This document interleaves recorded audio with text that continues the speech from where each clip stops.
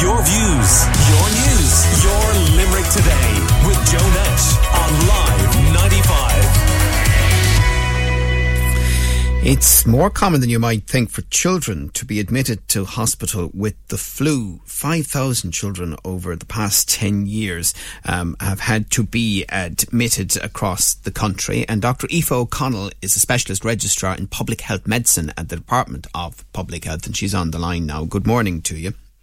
Good morning, Joe.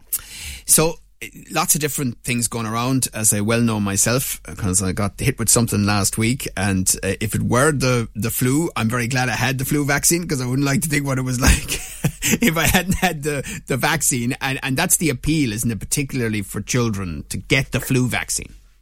Absolutely, Joe. That's very well said. I suppose, just to realise how serious an illness flu is, and how sick it can make even a healthy adult like yourself. So in the case of children, they're twice as likely to get the flu, and they can get very, very unwell and very sick with the flu. And I suppose we would just like to bring to parents' attention the fact that there is a free flu vaccine available for children from the age of 2 to 17, and no needles involved. That's the really kind of great news for children and for parents. It's just a little nasal spray. So it's a spritz into each nostril, really quick, really easy, and completely free. Who's distributing it? GPs and pharmacists. So I suppose you can make an appointment with your GP, or you can make an appointment with your pharmacist, completely free of charge for children between the age of 2 and 17. And presumably from a public health point of view, the less flu you have circulating, especially with COVID alongside it, the better that is for the health service. Absolutely. So I suppose we're all very aware of the health service is under pressure. As you said, there's flu and COVID circulating at the moment. We're seeing more flu at this stage of the year than we would usually see. So we're concerned that will put the health service under increasing pressure. And then also among young children, there's RSV circulating, which can cause bronchiolitis and respiratory infections in very young children as well. We don't have a vaccine for that. So if we can give a vaccine for the infections that there is a vaccine available for, we will reduce down the pressure on the health service. Yeah, well, I did it myself at the top of this conversation, saying, well, was it the flu or wasn't it the flu? Because certainly there's an awful lot of flu and heavy cold-like illness going around this winter. There is, absolutely. So I suppose we'd be appealing to people. We've all learned a lot from COVID as well about what to do if we are sick or we are unwell.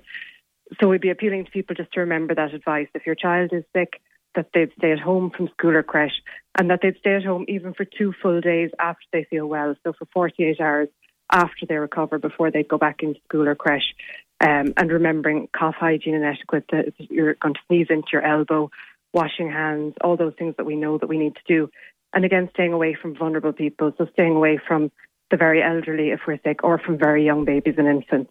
We're chatting to Dr. Aoife O'Connell, a public health medicine expert. And the fact that there wasn't as much mixing over the 2 years with the pandemic restrictions, is that having a bounce back impact now, do you think, where there's more of it going around now that we're back to something like normal? Definitely, I think so. I suppose because we were all keeping our distance, we weren't mixing as much over the last couple of years, we didn't have so much respiratory illnesses circulating. But I suppose, if you think about it now, this is the first season when we are all very thankful to be out and about without restrictions, but it means, that we are mixing more, picking up more infections. And then there's babies who were born during COVID who've never encountered any of these respiratory viruses before. So it's their first time that they will encounter them. So again, so important that we protect them by getting the vaccines that we can. And there is that appeal, isn't there, for those who are eligible to get the COVID vaccine, and then more generally for adults to also get the flu vaccine this winter? Absolutely. So everybody should be checking to see if they are eligible for a COVID booster if they haven't already had one, and also checking to see if they're eligible, adults and children alike, for the flu vaccine. So adults over 65, anyone with an underlying health condition, immunocompromised people, they'll all be eligible for the flu vaccine completely for free. and all children between 2 and 17 would also be able to avail of it. And there's kind of a worldwide approach to the flu vaccine, isn't there? It's studied what happens in the southern hemisphere winter, and then that is used for the purposes of the flu vaccine that we have in the northern hemisphere. And I presume it does two things. It can prevent transmission, but also it can mean it'll affect you less if you get the flu. Yes, that's right. So I suppose we get a little bit of an early warning system here in the Northern Hemisphere, as you said, because we tend to mirror what happens in Australia. So we know that Australia has just come out of their worst flu season in 5 years. They were hit early with flu, and they were hit very hard with flu. And we tend to mirror that here. So we also know we can base our vaccines then on what has been circulating in the Southern Hemisphere. So the vaccines are tailored every year to try to target the strains of flu that are circulating that we know we're most likely to get hit with. So yes, even if you do end up getting unwell, I suppose just to remember the flu vaccine takes 2 weeks to fully take effect as well. But, if you're unfortunate enough to pick up flu in those 2 weeks, you're less likely to be seriously sick if you've had your flu vaccine. Okay. And since the start of October in the Midwest, which includes obviously Limerick, the Department of Public Health Midwest has been notified of nearly 40 cases of flu, and 2 in every 5 cases have been in children. So that just underlines everything you've been saying, Aoife. Yeah, so like I was saying to you there, young children are twice as likely to get flu as adults, and they're more likely to be very sick with it as well.